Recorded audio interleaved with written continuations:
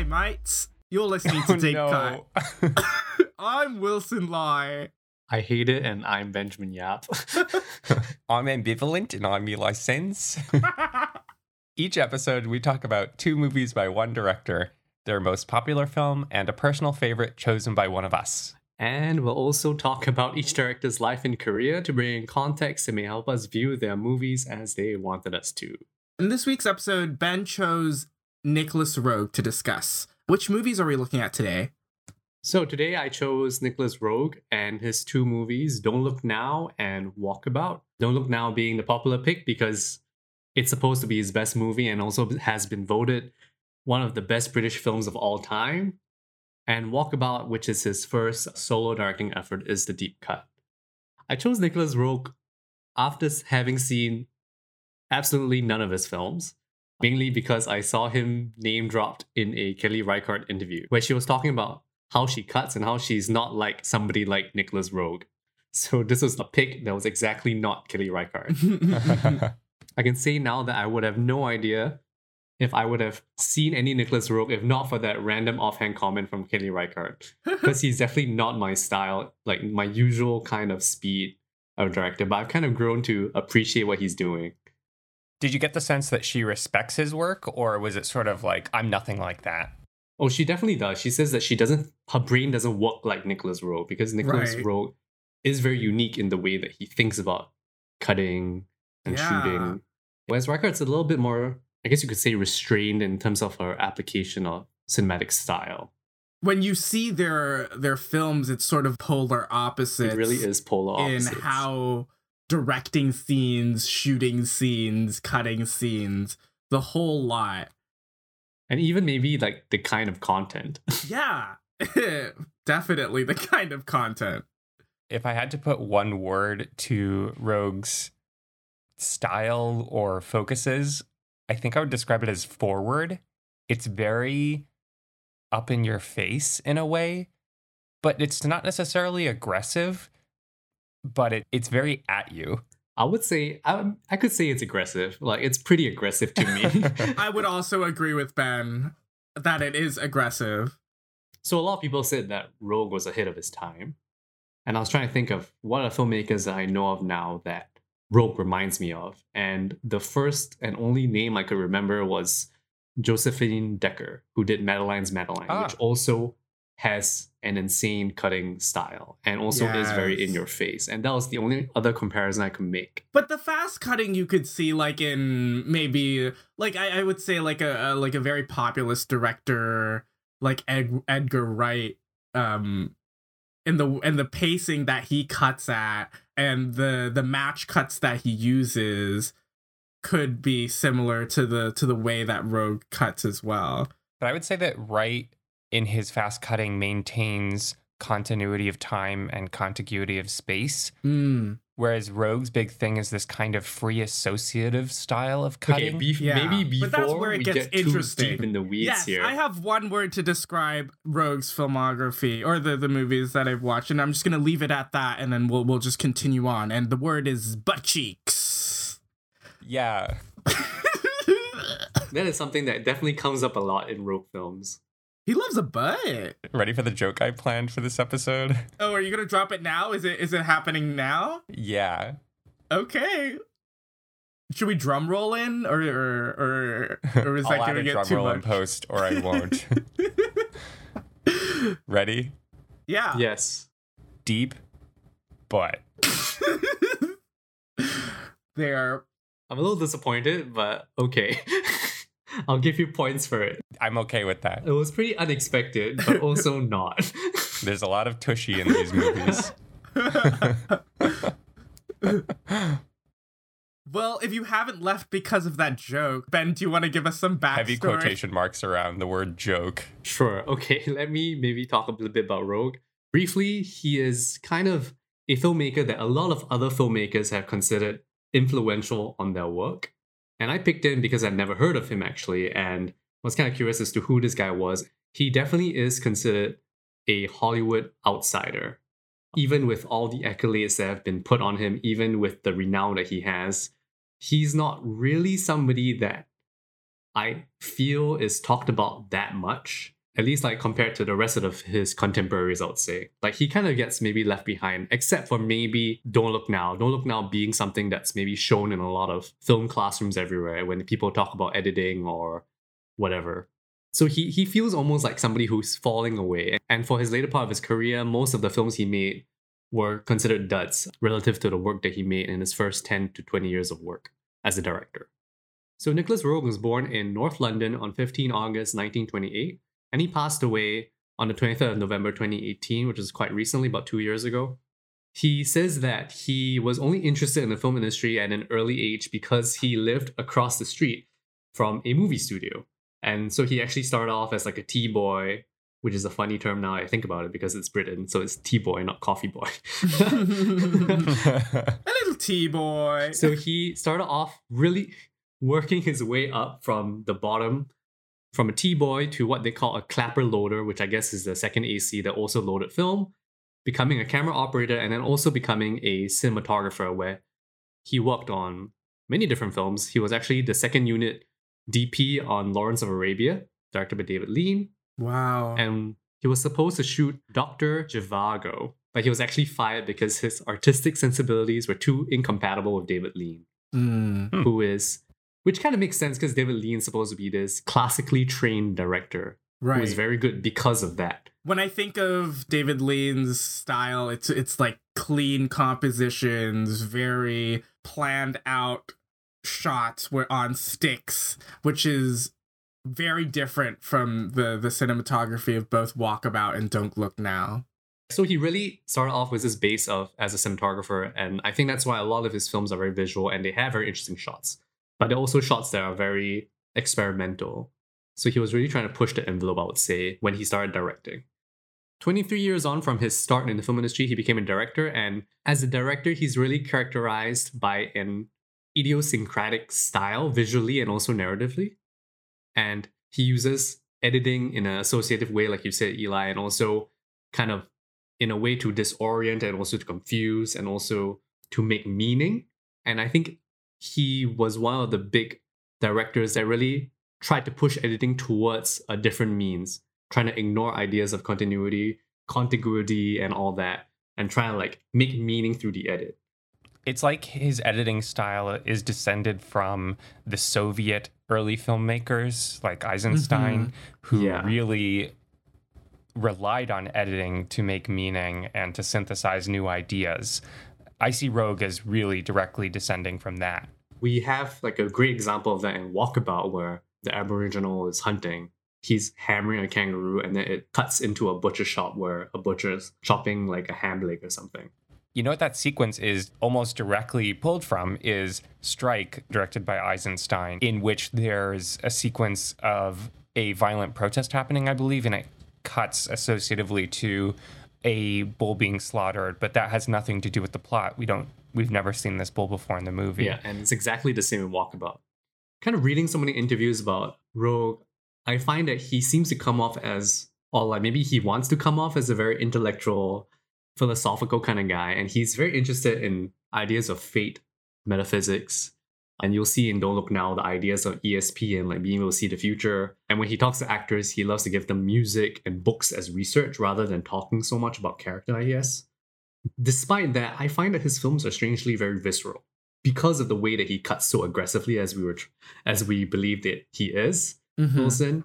His films feel very visceral, and sometimes I think the symbolism of the things he's trying to say can kind of get lost. But I'm not going to get too much into that. And let me just try and get through his biography. His first co-directing effort was actually on Performance with Donald Cammell, who wrote the script. Performance starring Mick Jagger, the first of 3 of his big musician collaborations. I saw that, and it's really an acid trip of a movie, and I can't really say that I enjoyed it too much because I really didn't understand what was going on. I can have an idea of what it is, but whether it's an enjoyable experience is a totally different question. But does it have the hallmarks of what we have come to know as like a Nicholas Roeg movie with the way that he edits? And I mean, everyone says that Nicholas Roeg movies, when you watch them, you know they're Nicholas Roeg movies. No one cuts the way he does. And it's hard to find somebody else, at least a contemporary of his, that is doing exactly the same kind of cutting styles. Yeah. I don't just think it's the edit, though. I also do think a lot of it has to do with the sound edit and the sound mixing and the design, which we can get into later. And so the other two musicians he's worked with is David Bowie on the cult classic The Man Who Fell to Earth, which Eli and I have seen and felt. Yeah. So the only other Rogue movie I've seen is The Man Who Fell to Earth. I saw it a number of years ago. I saw it on the big screen, and I found it really tedious, which is a shame because I love Bowie. I always think it's fascinating when a movie is built around a star's persona, a non-film star's persona. But it's really a slog. I don't know. It doesn't really make sense. It doesn't have much to say about Bowie as a star beyond just the sort of surface level. It's like he's from another planet. So, I don't know. It's a weird, kind of strange movie. It's disappointing when that happens. I saw Purple Rain for the first time a couple days ago, and it was a similar sort of situation where the movie was less than good, but I guess I forgave it enough because of Prince's star persona, and just like the presence of him there and performing was enough for me. But was it enough for you, Bowie's presence and performance? And the soundtrack in Purple Rain. Yes. Does he not sing in Man Who Fell to Earth? No. He was supposed to compose the soundtrack, but he didn't because of something, like some kind of licensing thing, I think. Weird. But I think a lot of the reasons why Rogue worked with musicians was, A, I think marketing, because that brings in the audience because they're rock stars. And B, also he says that he likes to work with musicians because they are not actors, and he wanted something, something from a non-actor type of performance, something less trained, and something where he can kind of mold them the way he wants to mold them. And why pluck a non-actor off the street when you can have David Bowie, right? Well, but then he also uses a lot of first-time actors in Walkabout. Mm-hmm. Which it makes sense. I was reading a little bit about the way that Walkabout is shot, and a lot of it was shot spontaneously out in the bush with, all these spontaneous shots of animals and things, but coordinated in a seemingly very precise way along with the actors. So they'll walk past a little lizard and it'll be this precise zoom in on the lizard. It's full of crazy stuff like that feels both organic and planned. Odd balance. Okay, let me just move on through this biography. So he also has a collaboration with Art Garfunkel in Bad Timing, or in its original title, Bad Timing, A Sensual Obsession. Very much using Art Garfunkel for the rock star pull, and also using sex as a way to pull the audience in. It was famously X-rated, and also people had a lot of problems with the kind of subject matter it has. But actually, I think Bad Timing is a really great film, and it does a lot with narrative structure in a very kind of considered way.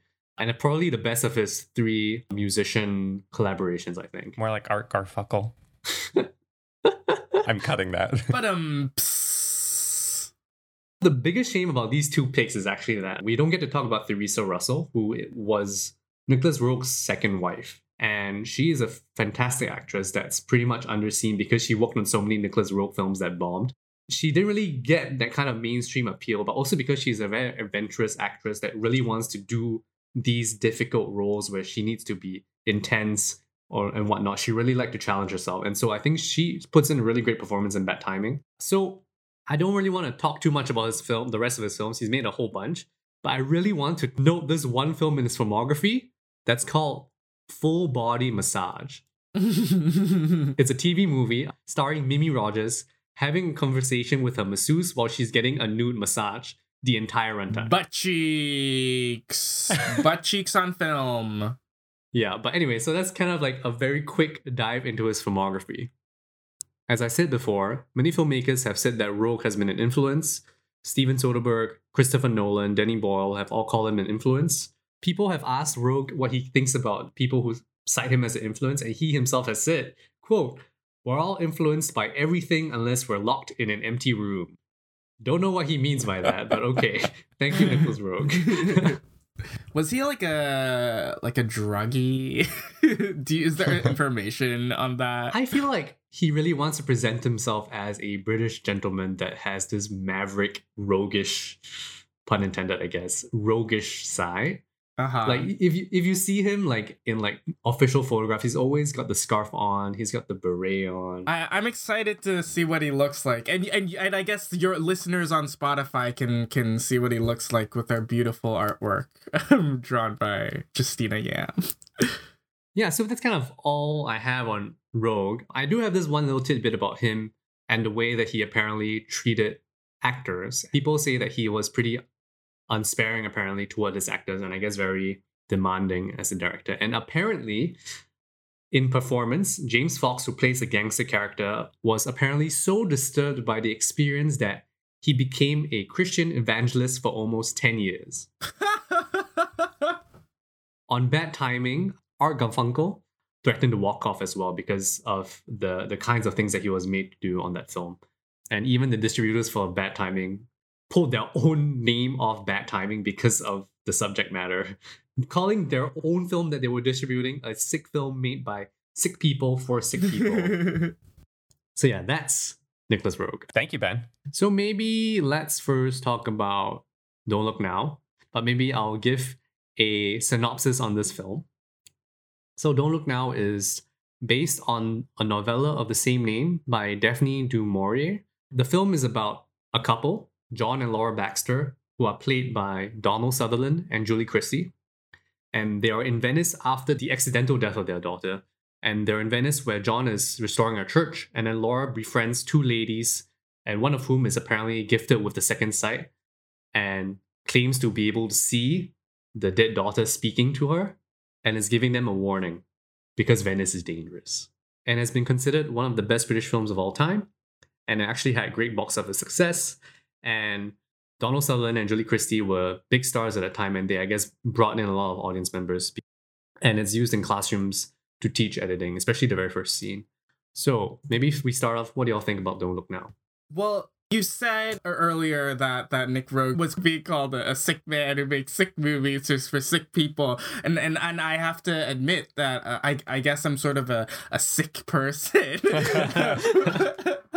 because I love this movie from scene one. What an opening to a movie. It's so incredible the way that he uses cutting between the children playing outside and John and Laura inside, and sort of matching actions that are happening in both places before their daughter even dies or has that tragic fall. You get a sense that Nicholas Rogue is so concerned with connecting places visually and just has such an eye for graphic matches, and I absolutely love that. I think overall it's an incredible film filled with really off-putting performances that are so awesome to watch. I think everyone is just slightly unhinged in this, which is a great wavelength for your actors to be in a horror film, because it makes you as an audience just feel so uncomfortable throughout. And Don't Look Now also part of a genre of films which has propped up a lot more recently, where they try to tackle the idea of grief and sort of turn that into the horror that's haunting our protagonists. And the ones that do it now could include like a Ghost Story or Midsommar or The Babadook.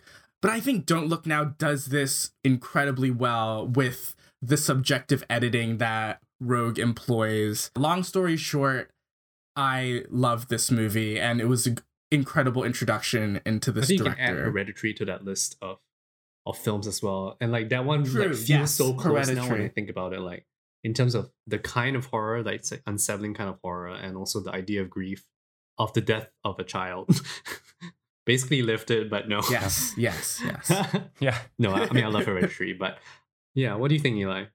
So, like I mentioned, I had seen The Man Who Fell to Earth a number of years ago. I was pretty underwhelmed. And going into your pick of Rogue, I was a little, what's the word? wary, afraid, Yes. annoyed. I was a little wary. But really, as Wilson says from the first scene, it's very arresting. I think it's a very maudlin kind of film. And when you go for maudlin, I think you have to have a lot of belief in that heightened kind of affect. And Rogue believes it 110%. It's like he goes for broke and lands it. It concocts such a mood of otherworldliness, but at the same time, and I think this is the key to the movie for me, I really deeply believe the couple of Julie Christie and Donald Sutherland. I think that they're very authentic and care for each other. And I'm fascinated by how the movie goes over the top in a lot of ways while also achieving that kind of down-to-earth relationship. It also reminded me a lot of one of my favorite things that I watched last year, Twin Peaks: The Return. I would throw both Don't Look Now and Twin Peaks into the same category of what I would call breadcrumb cinema, wherein emotional meaning is generated by dropping clues across the piece that don't directly add up to a solution to the movie, but you can sort of extrapolate emotional meaning by how motifs repeat and are recontextualized across a piece, which is sort of how movies generate emotional meaning anyway. But in this case, it's more kind of elusive. And I think David Lynch and Don't Look Now are similar in that respect. And then the ending comes, and it's one of those special times in a movie where I just sort of breathe as little as possible to avoid like scaring the movie away like a deer. It's just like it came to the ending and I felt like it was really something special, and it had me totally rapt and attentive in that ending. And just the way that he sweeps the whole of the movie back over you and those final associative cuts is so powerful, and I think a sequence that sums up Roeg really well. So I loved it. So I think the idea of motifs, right, is something that he really tries to do to make the film feel cohesive despite like all the kind of tangents that it goes on to, right? Yeah. Okay, personally for me, the first time I watched it, I was actually underwhelmed. And I was like, oh shit, this is the best Nicholas Roeg, I'm fucked. I left it and I watched Walkabout and a bunch of other Nicholas Roeg films. And then I went back and watched Don't Look Now again recently. And I can definitely appreciate in terms of like the craft. I really see what he's trying to do. And I feel like he's expanding my mind about what you can use editing for. Not necessarily just for association, but also for digression, diversion, for changing the tone and mood just by using a cutaway or something like that. And it's something like not everything that he shows you is important. Right. But like the way that he's doing it to create a sense of feeling more than anything else. But for me, I think even on the second watch, I still felt like that I had this very strong distance from the film. Maybe it's because it's about these characters that are so extreme that I kind of get pushed away a little bit as a viewer, at least for me personally. It's hard to stay authentically emotionally invested as a viewer, where all these cuts especially are also so jarring that they can throw you off as a viewer, that it's hard to stay in the emotional moment. But those cuts are trying to create the emotion. You know? I think maybe it's just my sensibilities. Like it was hard to kind of reconcile that push and pull of the jarring editing that's aggressive and the emotion it creates, and also the emotion I'm trying to invest in the characters that I get what you're saying, Ben. I think that very strong editing like that draws attention to the authorial hand and to the people making the movie. But I think at its best, it somehow matches the emotion of the characters. I think a scene that exemplifies that well would be the scene of intimacy between Julie Christie and Donald Sutherland's characters, which happens maybe a third of the way into the movie. Iconic scene. And the big technique of that scene is intercutting. So as the couple is making love, they're also then shown afterwards sort of getting dressed and getting ready to go out for dinner. It hits such a unique emotional register because it felt like experiencing two things at once and two feelings at once. it's not necessarily being present in either, but feeling the experience of both. And it's both in the past, experiencing the past and looking ahead, and it's in the future, experiencing the future and recollecting. Mm-hmm. It's this feeling of remembering the experience that the couple shares together and knowing in the moment that they're going to remember it. I can't think of another scene of intimacy that captures the feeling of time uniquely while also conveying sex, which is, it's a novel thing. There's a whole conversation happening now on Twitter and beyond about American sex scenes being kind of anemic. And it's not that this is more passionate, but it's more considered and thoughtful, and it's doing something unique. And to me, it's just an example of how Rogue uses editing to do something unique while also keeping you on an emotional plane that's similar to what the characters are experiencing across two scenes, across 2 points in time.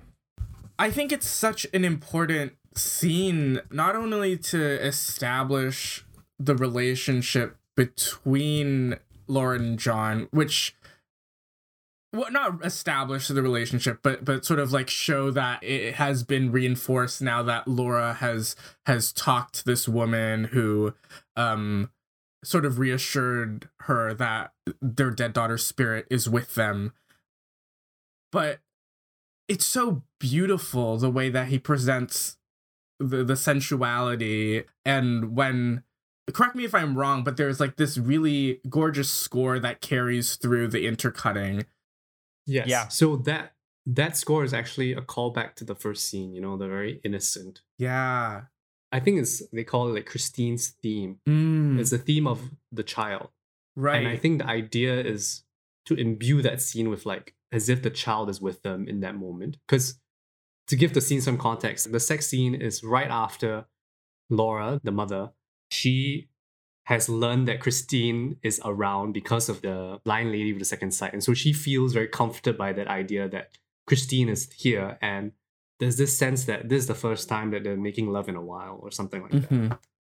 But I was reading a lot of reviews online, and I don't know, so many people were dunking on this scene. Really? And was saying like, oh, did not like this unnecessary sex scene.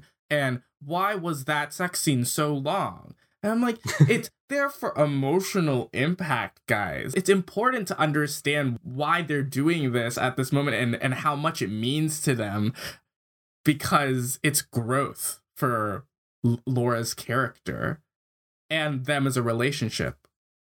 Also, I think that maybe for a movie that isn't so focused on the body and sort of the corporeal effect of grief, a sex scene might feel out of place, but I think it's within the thematic terrain of this movie to include that scene, and it also establishes where the characters are emotionally. It doesn't really feel that long to me when I look back on it, but at least from a story perspective, it's very integral because it charges the film with this energy of intimacy. But I guess my big question is, what does intercutting do on a visceral perspective? Like, what does it do? Because it comes in really early, even before clothes start coming off. I mean, Donald Sutherland's already naked at that point in time. Sutherland tushy. Butt cheeks. But Julie Christie is dressed in this scene. She's the one that initiates the sex scene, which is critical to what this scene means for her. Yes. For her character. Mm-hmm. And it is from the moment that John Baxter reciprocates her kind of advance that it immediately cuts to him sliding shirts on a rack. It aggressively goes into its intercutting even before you realize you're moving into a sex scene. So like I said, to me, it's about experiencing 2 points in time at once, which is something that I can't think of another scene that does that in quite this way, conveys the emotion of 2 points in time at once. And the thing that coheres it for me and sort of makes a third scene out of the synthesis of these 2 points in time is the score. It's the thing that allows you to step back and experience both at once instead of past, future. It's just one emotional experience across 2 points in time. I do wonder if I'm describing this in a way that makes any sense, because it's kind of an ineffable experience. No, it does make complete sense. And I think it sort of functions how memory works. Yeah. When you like think back upon a time, you have flashes of different moments, and the way that it goes back and forth means that the sex that they had was still ever so present in their minds when they were getting ready to go out, even though their actions and their expressions are so vastly different. It's still with them. And this sort of cutting based on character emotion is something that Rogue does so well and so strongly that I don't think anyone else I've seen comes close. Yeah, maybe Scum, but I don't know. We don't have to bring that up. Has to throw a Scum reference in there. I mean, I think one reading of the scene is that you can think of it as a way to very kind of graphically show you the feeling of the afterglow after sex. Right, that's like one reading of it you could have. Like if you were to say that, okay, what if I think about it in terms of the getting dressed as the so-called main scene? I mean, you don't have to look at it that way, but if you did, then it's the sex scene charging that scene with a lot of intimacy, even though they're separately getting dressed. But then you could also see, if you do see the sex scene as the primary scene, so-called, then the secondary scene being the dressing up is like maybe charging the sex scene with some kind of feelings of the mundane that make it feel somewhat quotidian, but maybe in like a nice way. And especially before the scene, they were actually like naked, brushing their teeth and stuff. It's very mundane use of nudity before we move into the sex scene. I do think it's the first option, but the fact that he really dives into the nudity and the actions that they go into and really like shows that, because he is a little bit of a perv. Like we can all agree on that. I mean, he loves butts, but yeah. And I think it's sort of like the outcome is sort of maybe a mixture of both. But I do think the intention might have been more of the former. Ben, I have to zoom in on something that you just said, which is that Rogue graphically shows you the feeling of what these characters are experiencing, right? Mm-hmm. I think that you can point to almost every scene, and he is trying to graphically show you the feeling of the characters. And it's usually this kind of uncanny or unclassifiable feeling, right? Yes. It becomes condensed and conveyed in the image and in the sound. So then when the ending comes along and he shows you all these scenes that you've experienced and all these emotions that you've experienced with this scene, and they all come rushing back to you, and there are these feelings that are condensed to an image or two that you can't describe in words.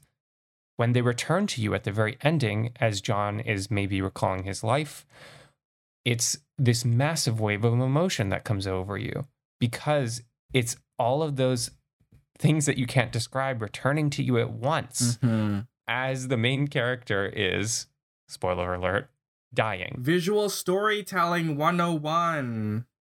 You were saying before, Eli, you were afraid that it doesn't make sense the way you were describing it. And I feel like that's how I feel about Rogue all the time, because it's hard to describe what the scene is doing without just showing you the scene, because I just don't know how to describe what the effect is. Sometimes it works. Sometimes I just don't get it. But when it works, but I don't know what to tell you to explain why this works. Like sometimes you gotta see it and you just gotta have the feeling that you have. Yeah. It's trying to achieve a visceral reaction in the viewer. For me, the death scene, the associative cuts to, John Baxter dies. And then he flashes back to so-called his memories of the entire journey towards this point of his death that we see in the movie. And it's a lot of repeated shots that we've seen.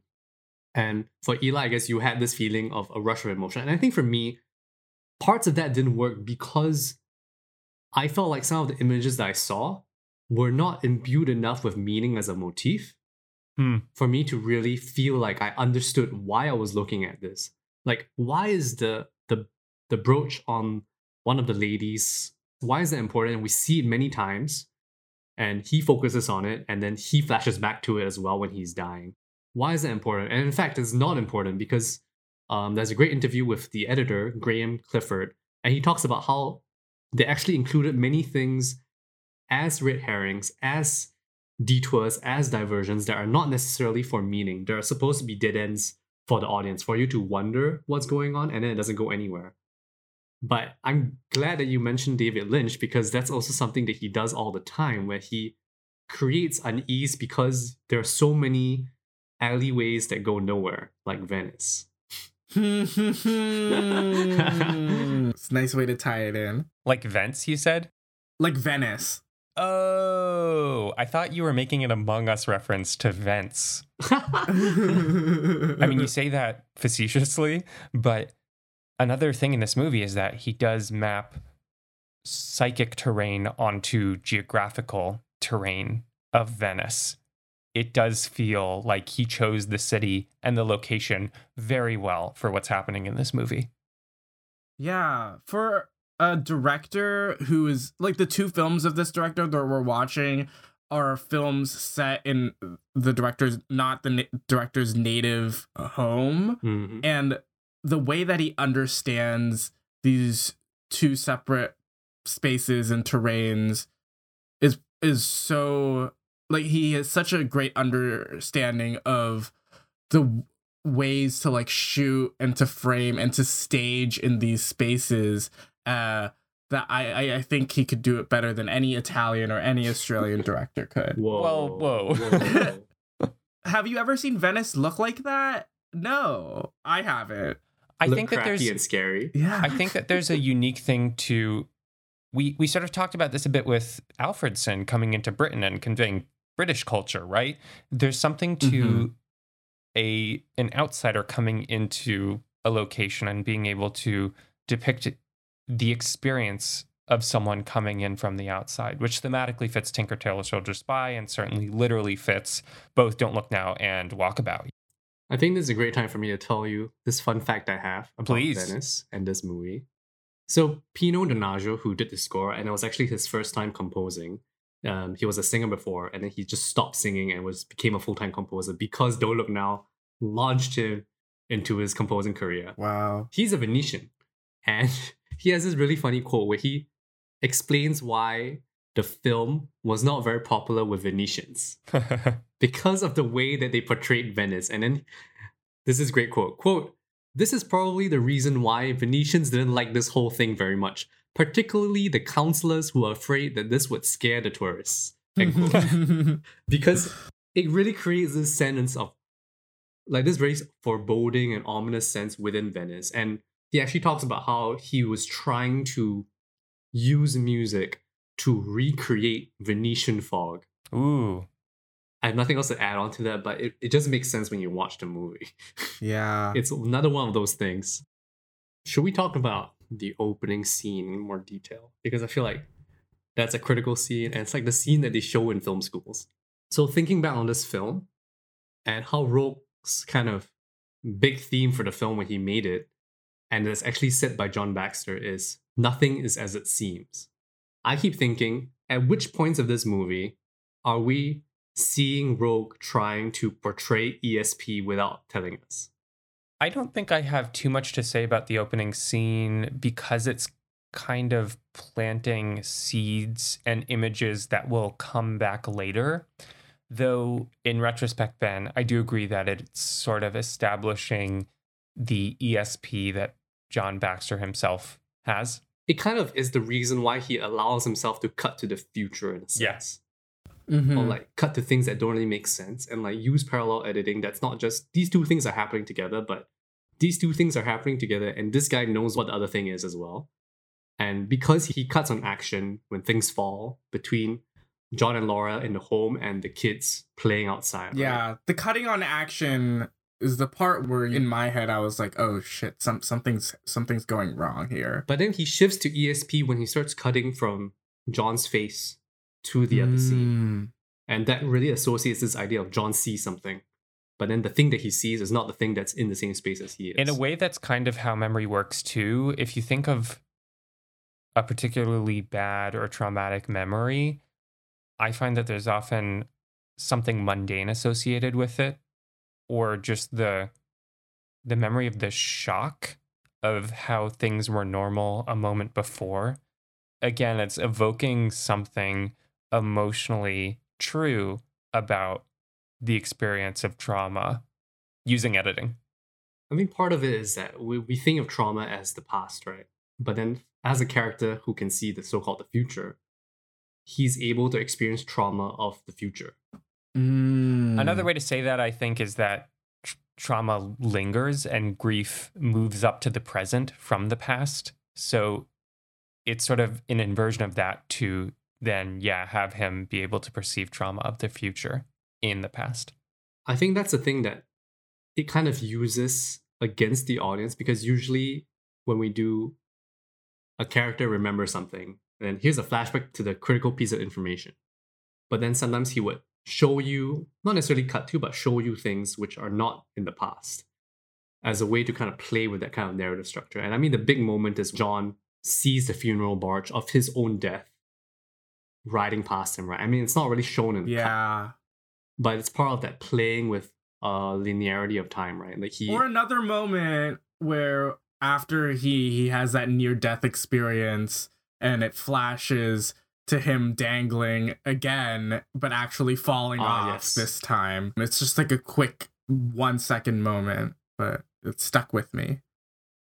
To me, the emotional effect of flashing forward to something that we don't fully understand is that later on, when we're given all the pieces, there's a little frisson that comes with it. I gasped when we understood that funeral barge was for John.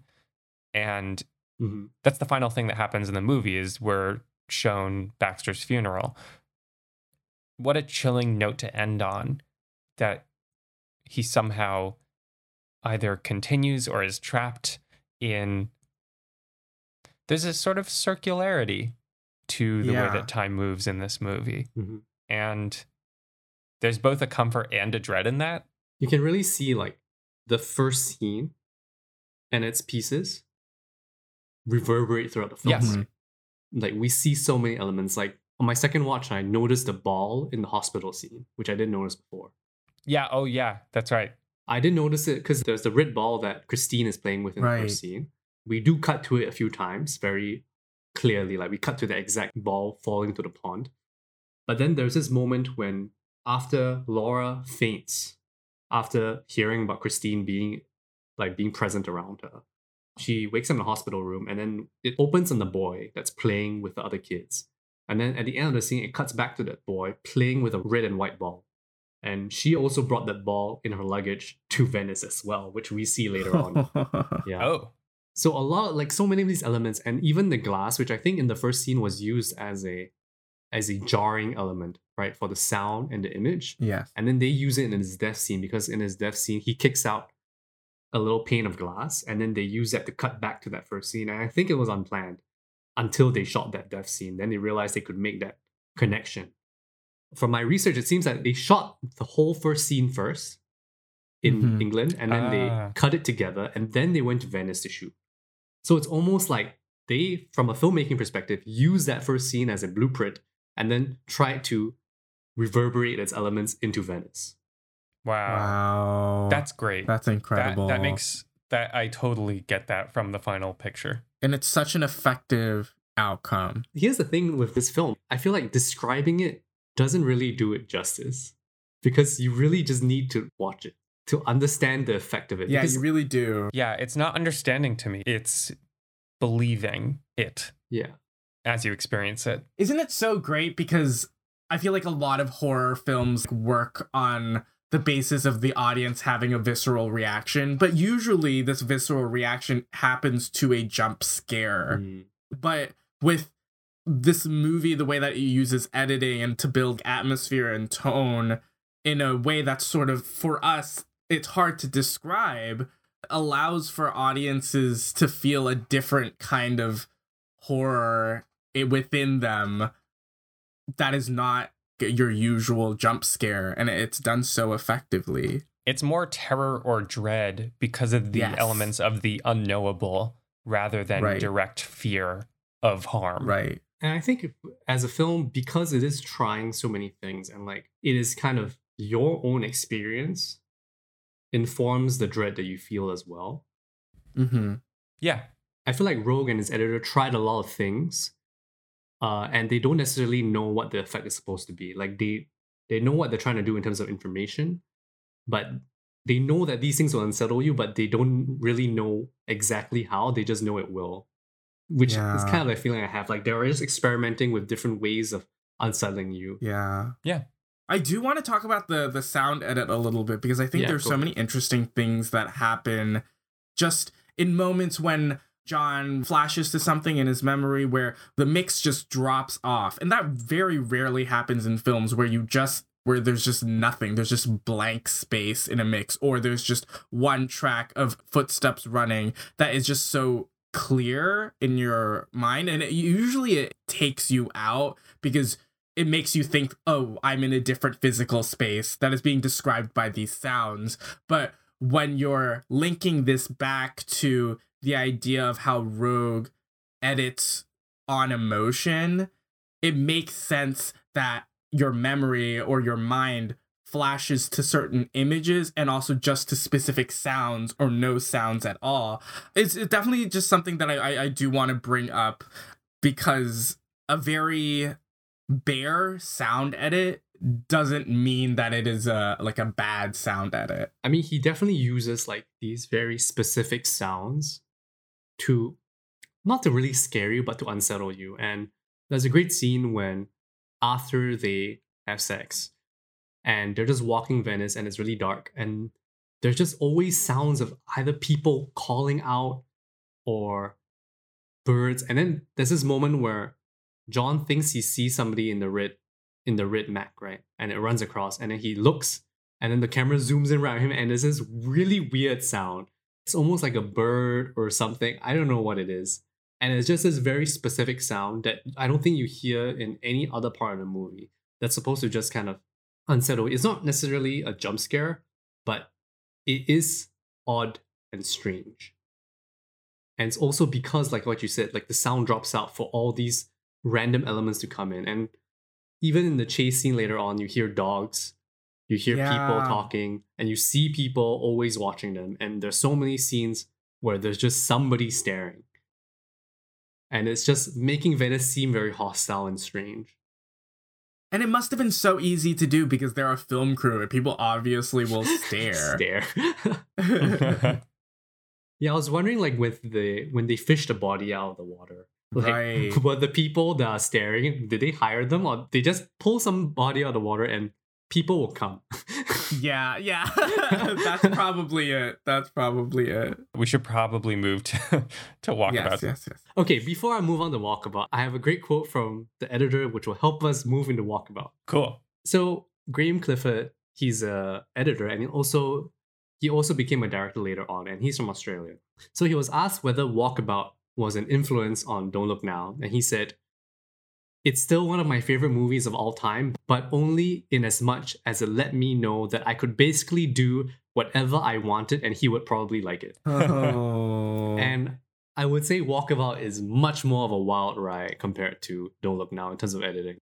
There's something, this is very specific, but there's something in Walkabout that I've never seen or imagined before on film, and I don't know how they did it, which is that there's this one type of transition that's used in only one scene when a character is telling a story, where the shots cut by pages of a book flipping. Do you know what I'm talking about? There are these wipes that are the pages of a book. Mm. So in terms of like anything and everything goes stylistically in this movie on the edit side, that felt like a moment of what?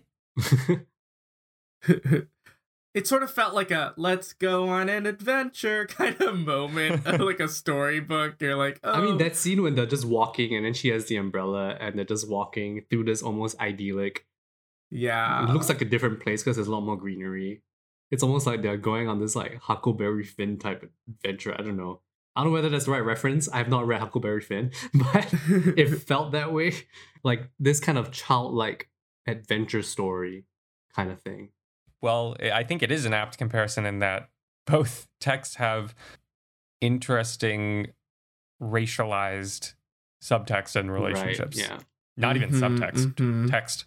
Yes. So, okay, before we talk about, maybe let's just give a synopsis on Walkabout. So, Walkabout is set in the Australian outback, and it's about two white school children, an older girl, she's maybe 16, and her younger brother, who is about 7. And they go out into the desert with their father, who goes crazy, tries to kill them, shoots himself, and then because the father's dead, they have to figure out how to get back to quote unquote civilization that they know of. And while they're trying to survive in the outback, they come across a teenage Aboriginal boy who helps them to survive. And they don't have names. The girl is played by Jenny Agutter, who has been in a bunch of other sci-fi films like Logan's Run, American Werewolf in London. And the boy is played by Luke Rogue, which is Nicholas Rogue's own son. Who went on to produce a movie for future subject of the pod, Lynn Ramsey. Ooh. I think I can't remember which one he produced. I think We need to talk about Kevin. It's Kevin. All right. Anyway, so the Aboriginal boy is played by David Gopillo. And I think it's his first screen role. And apparently he was such a great pick for the role because he brought all the knowledge of the Aboriginal rites and rituals to the role, the dancing, the ways that he was hunting. So I think the film really wouldn't have worked if not for the casting of David Gopillo. That was one of my questions for you, Ben, based on your research, is how much did David Gopillo contribute to the story beats for his character? All I know is that the script was only 14 pages long. And And that they, I think in terms of like the events that, not events, but the things that they do, like what you would call quotidian while trying to survive in the desert, were things that they kind of figured out as they went along.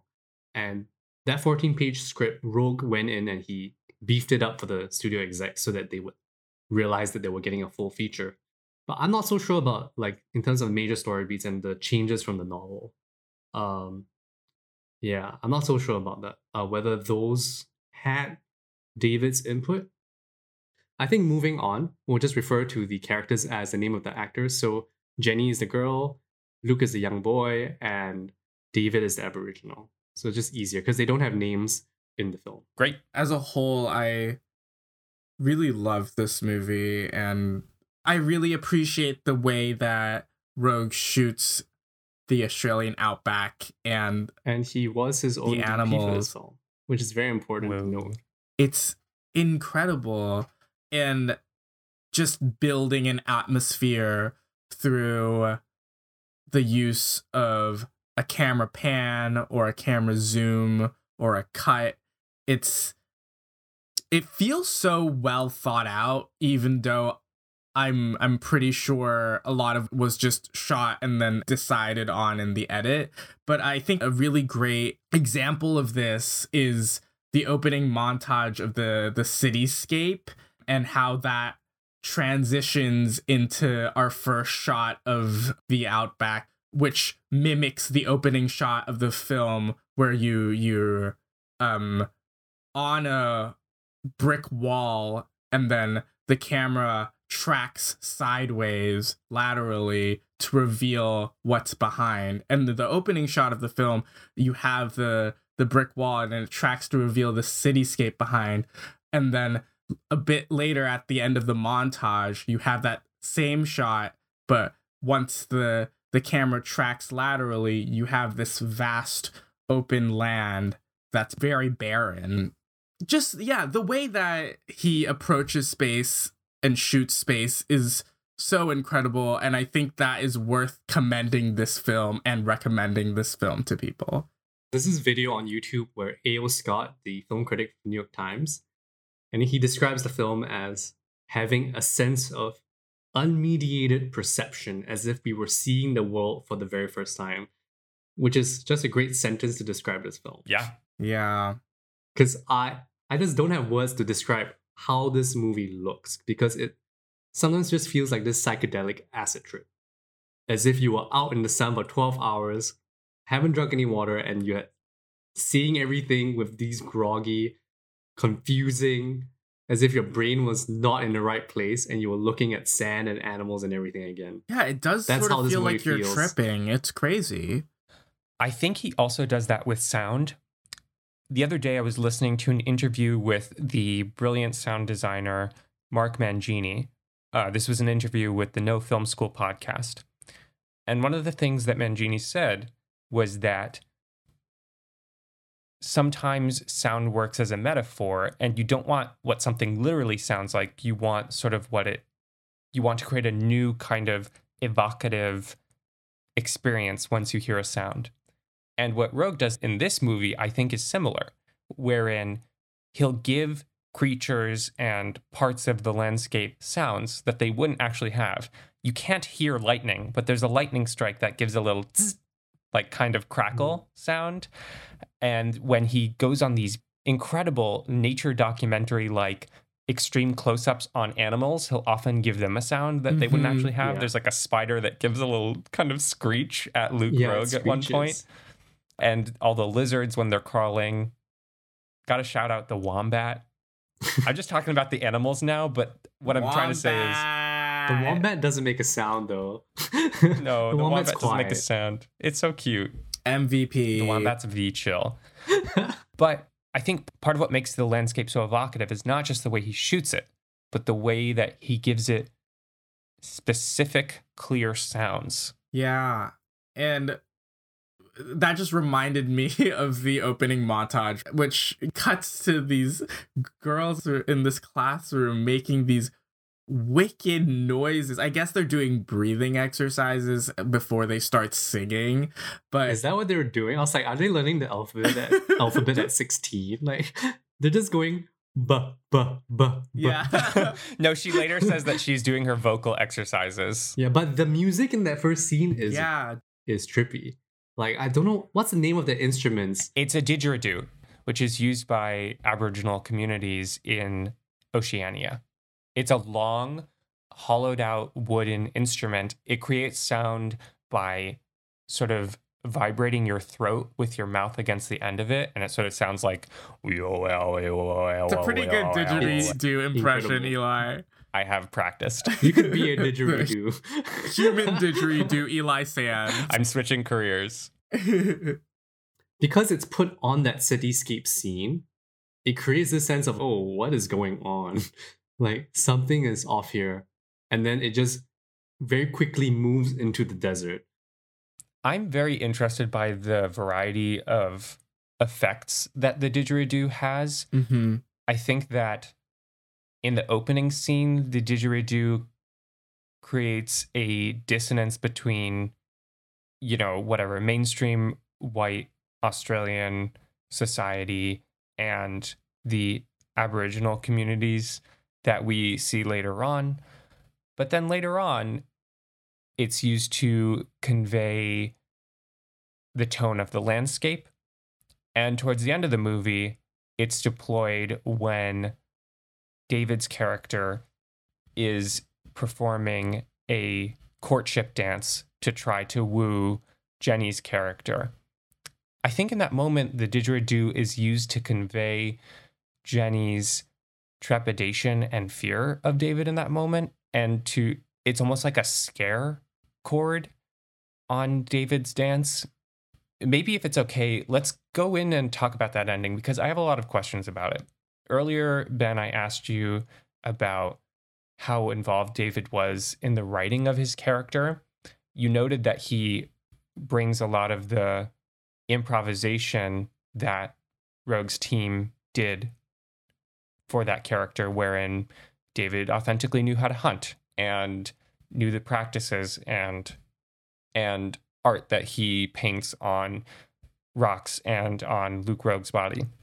But then we come to that ending, and I had the sense of, is this white director deciding this story beat that he tries to woo Jenny's character and is rejected and subsequently commits suicide? I feel uncomfortable at that moment. I think up to that point, the movie is casually exploring the racial dynamics between these white British school children and this Black Aboriginal man as they go through the outback together. But then in this moment, it feels like it's making a deliberate, more forceful story choice with these characters. And I don't know whether to take that as, I think it's partially a scolding of the white characters and how that scene plays out and the effect it has on David's character. But at the same time, it feels exoticizing of David's practices and the dance that he does. I feel a little fishy about that moment. I'm not entirely sure what to make of it. But then the whole story kind of operates on the level of allegory or parable anyway. There's a lot of I was reading about some of the comparisons to the Garden of Eden, and I don't know what to make of that in terms of maybe that is idealizing or exoticizing Aboriginal culture as well. I have some kind of thorny questions about this movie and what it is doing with race in general. I think the main issue with that final part is that we're not sure why David decides to do this courtship dance for Jenny, right?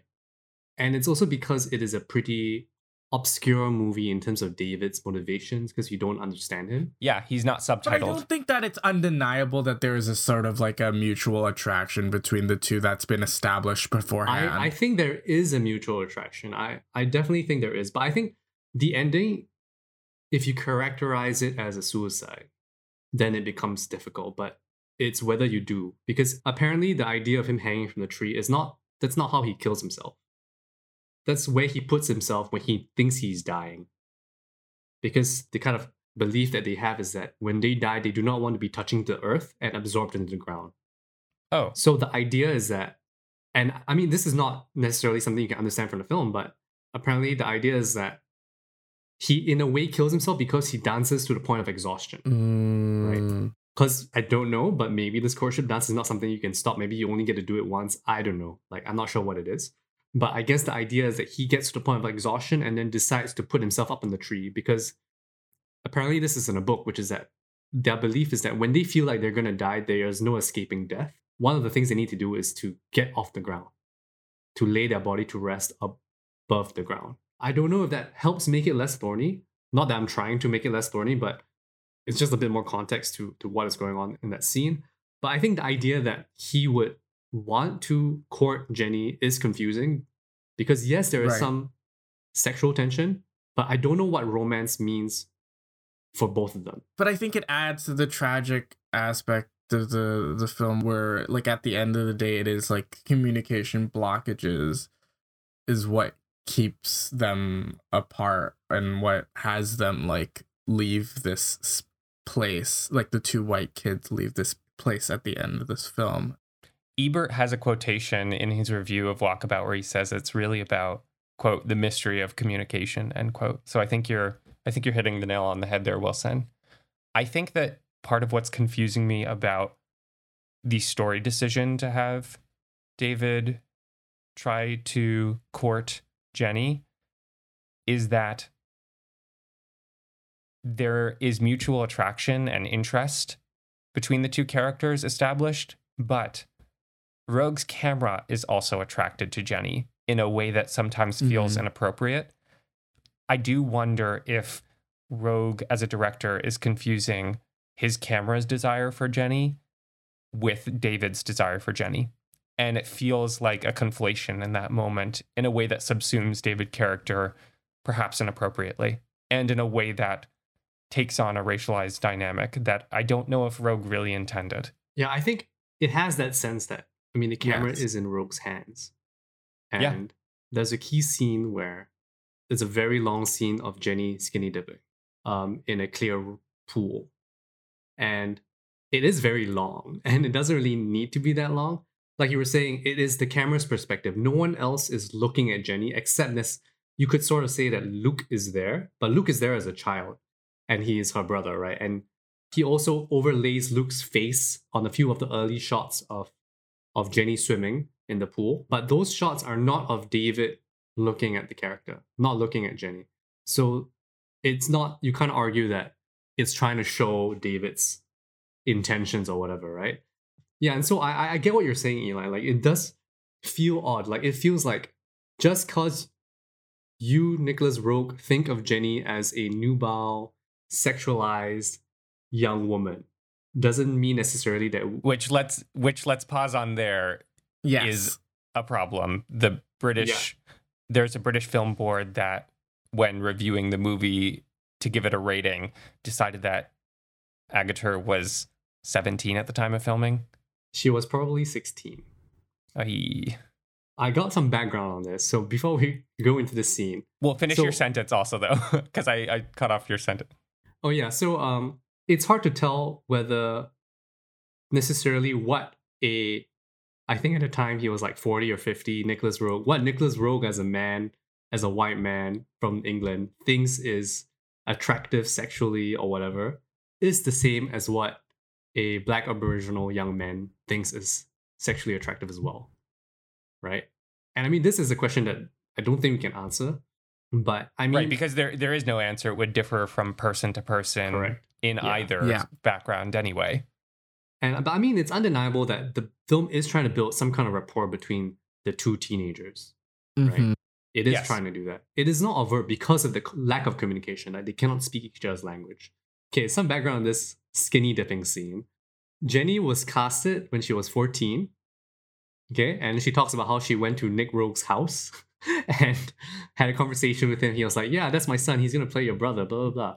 And then this film went through some, took some time for the film to get off the ground. And then within 2 years, Jenny became 16. And then at that point, in that period of history, you only needed to be 16 to consent to filming a nude scene. Mm-hmm.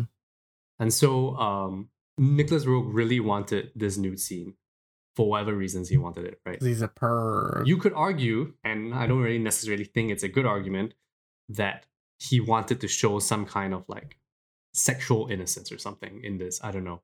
Or like, because this is the first time that Jenny takes off her clothes, right, in the film. It's supposed to be this idea that she's freeing herself from her ideas of what civilization means, right? Which is to be clothed or whatever. And you can make this argument, especially at the end, when Jenny's character is shown to be married, and then she kind of thinks back on the time that she had in the desert. And that time that she was thinking about is a different scene where she, her brother, and David are all skinny dipping together in a different pool. Supposedly, I think trying to evoking the sense of freedom and being liberated from ideas of Western civility, right? So there, you can make that argument. It is just icky just knowing that Jenny is maybe 16 or 17 in these scenes. I think that argument becomes a lot harder in the context of the rest of the movie, which pays special attention to Jenny's legs, right, and her skirt and her various states of undress. It's hard to talk about decisions made in the past from the present, but I feel kind of okay saying that what Rogue was doing was inappropriate. Yes. And I think that the major flaw of this movie is the way that his camera treats Agutter and her body. I think when you look at like the period, it definitely was used, like the sexuality of it and the nudity was definitely used as a way to sensationalize the film. And I think you see this in Nick Rogue's body of work. He's into, I think, using these tools because he wants the eyeballs. You can argue that it makes him a perv. He can maybe argue, and he's never said this, but like you can make an argument that he was doing this for the financing or whatever, right? Yeah. There are reasons for doing these things. They're not necessarily good reasons, right? They're not good reasons. So that interview with Luke Rogue that's on Criterion, he sits on this chair and right behind him is a poster for Walkabout. And you know what's on the poster? What? It's the image of Jenny in the water in that skinny dipping scene. And that's what's used to publicize the film. And so you can definitely see that this is what they're doing, that they're using the sex and like the sexualization of a young woman to draw audiences to this. It's definitely what they were doing. Yeah. It's wrong. Yeah. That scene definitely made me very uncomfortable. And now knowing the context and also how old Jenny was, it does not make it better at all. Yeah, it makes it much worse, really. Yeah, it really does make it much worse. Knowing that she was 14 when she was casted, and it almost felt like they waited for her to get to 16, makes it feel very... it makes it worse. Not great. Yeah. Yeah. The thing that's maybe most interesting about this scene despite its ickiness, is that it is intercut with David hunting. Yeah. And I wonder what you two make of that. I think that the choice to intercut that scene with David hunting crystallizes for me more when we later on see white Australians hunting in a way that is conveyed as wrong. There's sort of two types of hunting. There's the hunting of the Aboriginal peoples as conveyed by David, which Rogue shows as being more respectful and sort of a necessary part of living out in the wilderness. And then there's the frivolous, excessive slaughter of the white Australians. So, I mean, you know, not a great movie for cruelty to animals, but yeah. But I see that choice as being part of what Rogue wants to say about how people, particularly white people, interact with the environment. What I'm struggling with is that definitely on its own, the scene where the white hunters come in and shoot everyone is displayed in a way that shows you David's emotional response to the way that they kill the animals. You know, it's fast, it's brutal, and it's a massacre, right? They are shooting so many animals Yes. in a very short span of time because Yes. that's what guns let you do. And you see that on David's face, like he is dejected watching them do this. Yeah, and then you also get Luke coming in, seeing the animals, and it's a great moment and like really interesting when he comes in, he looks and then animals freeze. And then a bunch of freeze frames happen after that. Yeah, it's really weird. Like he looks, animals move for like a second, they freeze. He looks, animals move for a second, and they freeze, and then later on he looks and then they unfreeze and they keep moving, and it's like this cacophony of movement of the animals' response to the gunshots. But for this scene in particular, like this intercut between Jenny and the hunting, I can't get away from the fact that watching David hunt is still quite brutal to watch. And he's bashing the heads of animals and he is like spearing them, and it's very visceral. I feel like they are intended to be jarring cuts where you're like, he's presenting Jenny swimming as this is like pure and natural, and smash cutting into David killing an animal, but also like in a way which is also like pure and natural. So showing two sides to it, but having the two sides being so vastly different from each other. I think, like, at least in my mind, that's what he was trying to get. It did not work on me just because I was, like, really off-put by how he was shooting her body in the first place, that it already took me out. In that way, it's sort of similar to the way that they edited the sex scene in Don't Look Now, and the difference in tone between the two scenes that are intercut together. I think there are other scenes of hunting that Rogue purposefully conveys as brutal. You know, we mentioned the scene where David's hunting and it's intercut with a butcher shop. But the music in this scene makes me feel like he's conveying the hunting in the moment of Agater swimming as part of the same system of living out here in the desert, where it's kind of a necessary part of survival, even if there is violence in it. So I don't know. I think that there are a lot of types of scenes, like I was saying about the use of didgeridoo, where the same action kind of takes on different meanings, which makes the thematic intentions of the movie a little bit slippery to pin down. Nudity in one scene means a different thing from nudity in a different scene. Hunting takes on different meaning across different scenes. It's a little elusive. I think if you look at this film as something that's trying to be a parable or allegorical, right? It's a film of a lot of dualities, right? Supposed civilization and the outback. There is that kind of callback to Western, like the genre of the Western ideas of dualities, right? So-called savagery and civilization, all that, white and black. It is trying to present all these dichotomies, and I don't think this is a great reading of this, but I feel like it is something that they might be trying to do. But if we think of this Garden of Eden thing, of this male/female dichotomy, right? And it is cutting between Jenny as a woman and David as a man. Mm. And then it feels like maybe he's trying to suggest something about virility and Mhm. sexuality. Right. Like, it's not a great reading, but I think you can argue that that's what they were Yeah. trying to Yeah. do. When you put it like that, it makes sense. I think that if you go with that reading, the score shows that sort of dynamic as a positive thing that then later gets upended by the things that come between them, chiefly the language barrier, the history of colonialism, and the Right. imbalance of power between a white character and a black character as specific to Australia. So I don't know. The things that the parable is stating are right and wrong. Mhm. Sometimes feel a little bit confused by how Rogue is capturing race and treatment of animals and sexuality. So I find this movie evocative and superbly crafted, but on the thematic side, a little bit confusing and hard to contend with. Mm-hmm. I don't Mhm. necessarily think that the movie tries to say anything is right or wrong. I mean, Yeah. it definitely is trying to portray like those white hunters as quote unquote more savage or whatever. Right. And we can talk about this maybe. Like, there's a few digressive scenes of white people doing stuff. And there's a scene with the Mhm. weather balloon people, which I found very strange. When I was looking through the movie again, it's like, why is this scene here? And it's a bunch of white dudes. And so they're working on weather balloons or something. And then there's three of them playing cards. And on the cards is naked pinup women Mm-hmm. or like topless pinup women.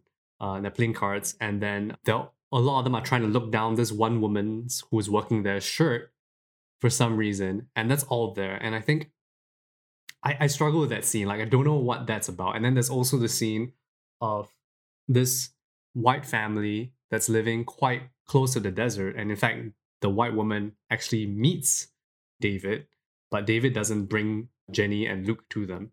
But they're making sculptures, and for some reason, they have Aboriginals helping them as well. So there are a few of these digressive scenes where the so-called civilization and the Yeah. outback clash.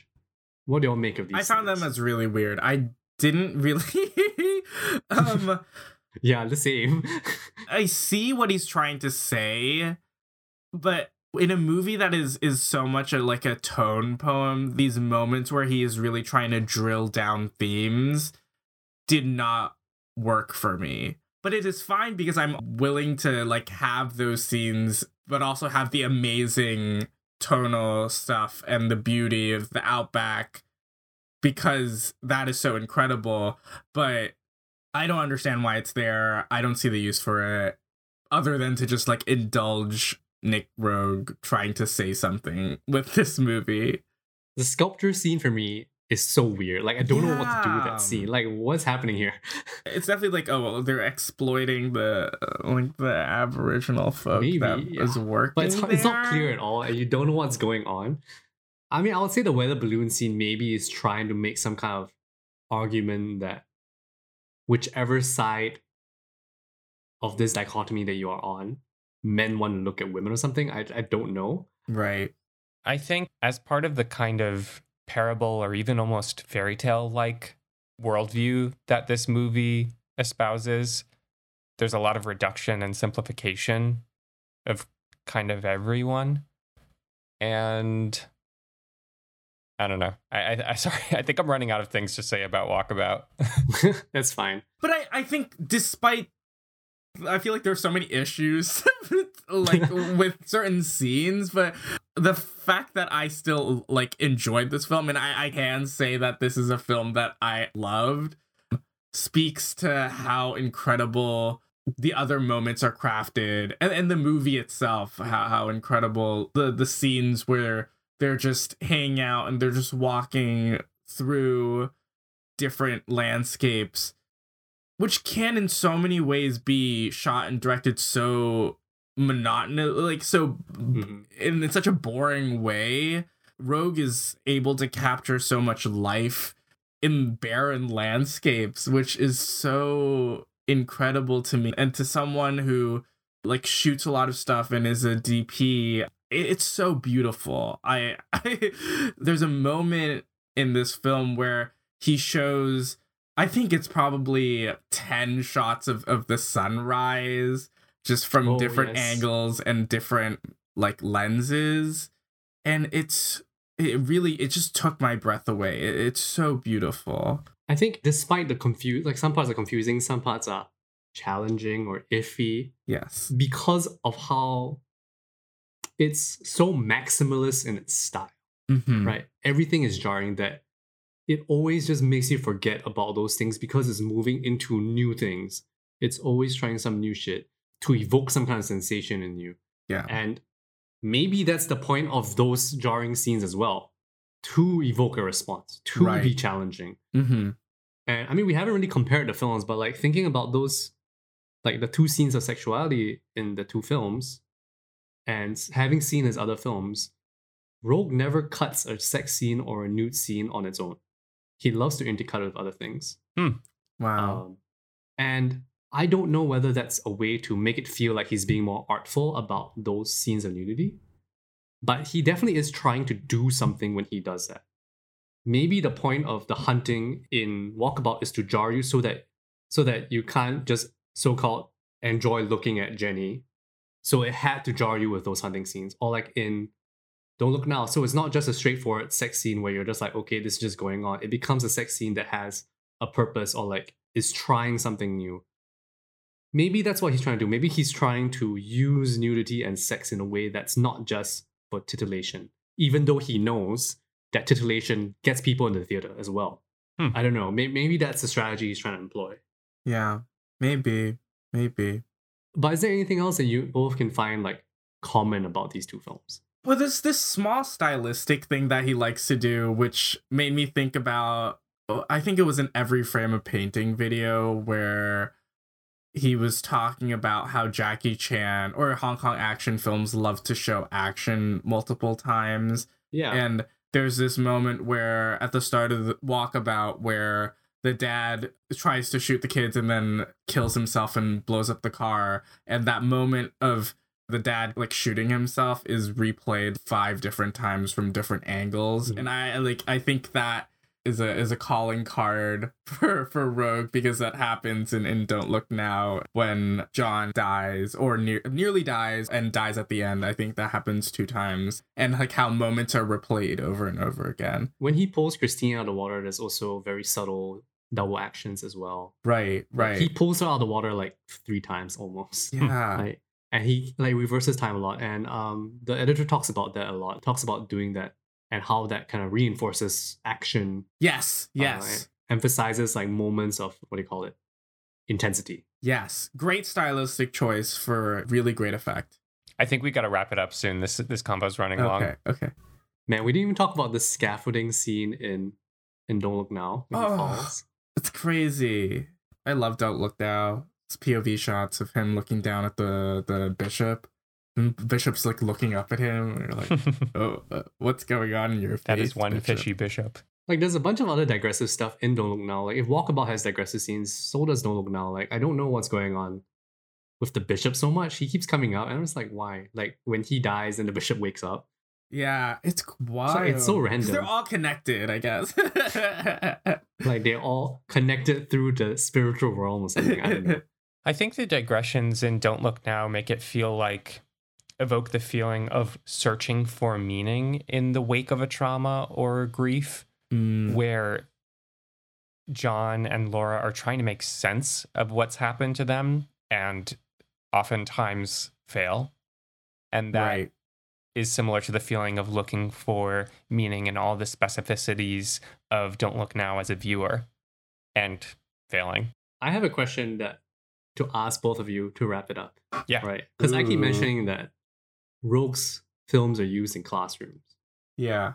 And we keep talking about how like it's hard to describe what the hell I'm looking at.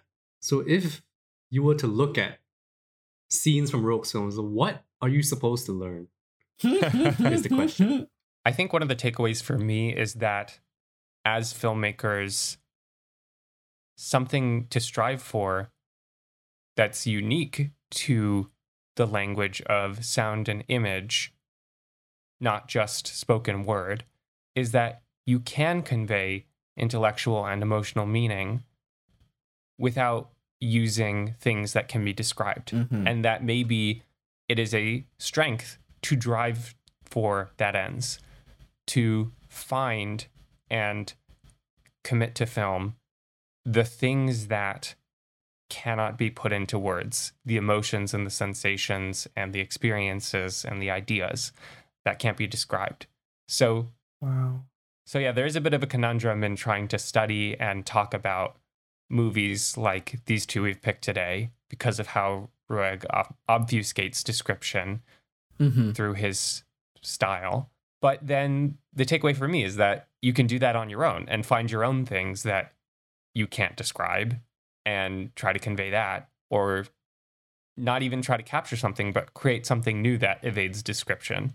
I think what you're saying, Eli, is really about how the moving image as a medium is unique. And I think Rogue himself talks about this. Like, he has a quote where he says, "Movies are not scripts. Movies are films. They're not books. They're not theater. It's a completely different discipline. It exists on its own. I would say that the beauty of it is it's not the theater. It's not done over again. It's done in bits and pieces. Things are happening which you can't get again." I think he's one of the filmmakers that really tries to push the form and like what you can do with the form. Yeah. Especially editing is the main thing about films, right? Yeah. Right. And he is using it and like milking that ability as much as he can. Right. And it's quite cool. Like, he's trying, and like it doesn't always work for me, but I see what he's trying to do in terms of advancing the medium or something. What is so commendable to me is how Rogue approaches each scene to try to stretch the medium as much as he can or as much as possible. When I was making my short film, my thesis film in college, I made it a note to myself to try to do one cool stylistic thing in every scene and make it a different stylistic thing in every scene. Just because it's something that I felt that I enjoyed and I think is a thing that makes film so special is what you can do with style. So why not play around with it? And I think what I love about Rogue is that he's not afraid to play around. And if you don't get it, you don't get it. But he probably had a lot of fucking fun doing it, and I had a lot of fucking fun watching it. Hell yeah. So thank you, Ben. Yeah, thank you, Ben. Great choice. I think for me, Rogue reminds me of like what you can do with the image, that you can kind of figure out something new again. Yeah. Can't think of so many people who are trying to do such novel things with the medium. It feels still quite singular and novel, even watching these films 50 years later. And a lot of people say that he was ahead of his time, although he never wanted to be called that. He was like, I want to be in my time. I'm doing it now. Mm-hmm. Why does it take 20 years for people to appreciate my shit? It's like he's out of time more than in his time or of a later time. He's pretty singular. Transcends time. And so I guess that's it for this episode of Deep Cut. Thank you for listening. Please rate and review because that helps us keep making the show and so other people can find us. Be sure to subscribe to us wherever you listen to podcasts so you'll know when the next episode drops. You can give us a follow on Twitter and Instagram at DeepCutPod. And thank you so much to Justina Yam for our beautiful artwork this week. Take care, and we're looking forward to talking about more movies with you next time. Thank you for listening. Thank you. Thank you. Ba-dum-bum.